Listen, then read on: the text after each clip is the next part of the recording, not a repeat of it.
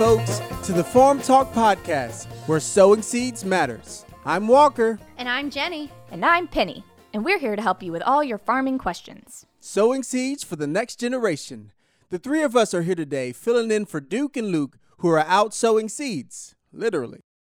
Today's topic is calling yourself a farmer. This may sound like a strange topic, but it brings up an important stream of thought. When I say farmer, what do you think of? Someone who plants seeds? Someone who harvests the plants? You're both right. A farmer plants seeds and harvests what is planted. But that's not all. A farmer also tends to the plants, waters the crops, adds fertilizer, checks the progress, cuts out the dead portions, rotates the crops, tends to the animals. The list goes on and on. There are many things a farmer does. If you can relate to much of that list, then you can call yourself a farmer. Well, I guess I can say I am a farmer. And I am a farmer. And I too can say I'm a farmer. We have a caller on the line. His name is Chris. Hello, Chris. Welcome to the Farm Talk Podcast. Hello. Are you a farmer, Chris? Well, not really. I'm just a kid, but I do help my uncle on his farm during the summer break. Well, I think that makes you a farmer. Really? Cool. I am a farmer. Awesome. Did you have a question for us today, Chris? Yeah, I did.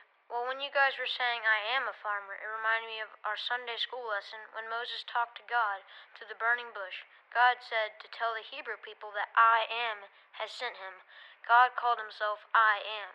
But my question is this: I am what? What did God mean by calling himself I am? That is a great question, Chris. And there's so much to the name of God. I'm sure we can't explain it all in one podcast, but the simple version is this. The name I am is the assurance that he is and was and always will be. He will never leave us or forsake us. He is everything we need or could ever hope for. In the book of John, we see more times that Jesus said I am, but he added a bit more detail. He completed the I am statements with 7 different aspects. He said, I am the bread of life. I am the light of the world. I am the door. I am the true vine. I am the good shepherd. I am the resurrection and the life. And I am the way, the truth, and the life. Wow. So I guess Jesus is everything. That's true, Chris. Well, I believe it. And so do we, Chris. Well, we're about out of time. Don't forget to study your memory verse this week. Call to me and I will answer you and tell you great and unsearchable things you do not know. Jeremiah 33:3. That's right. And remember, sow truth. Know truth. And grow truth. Until next time.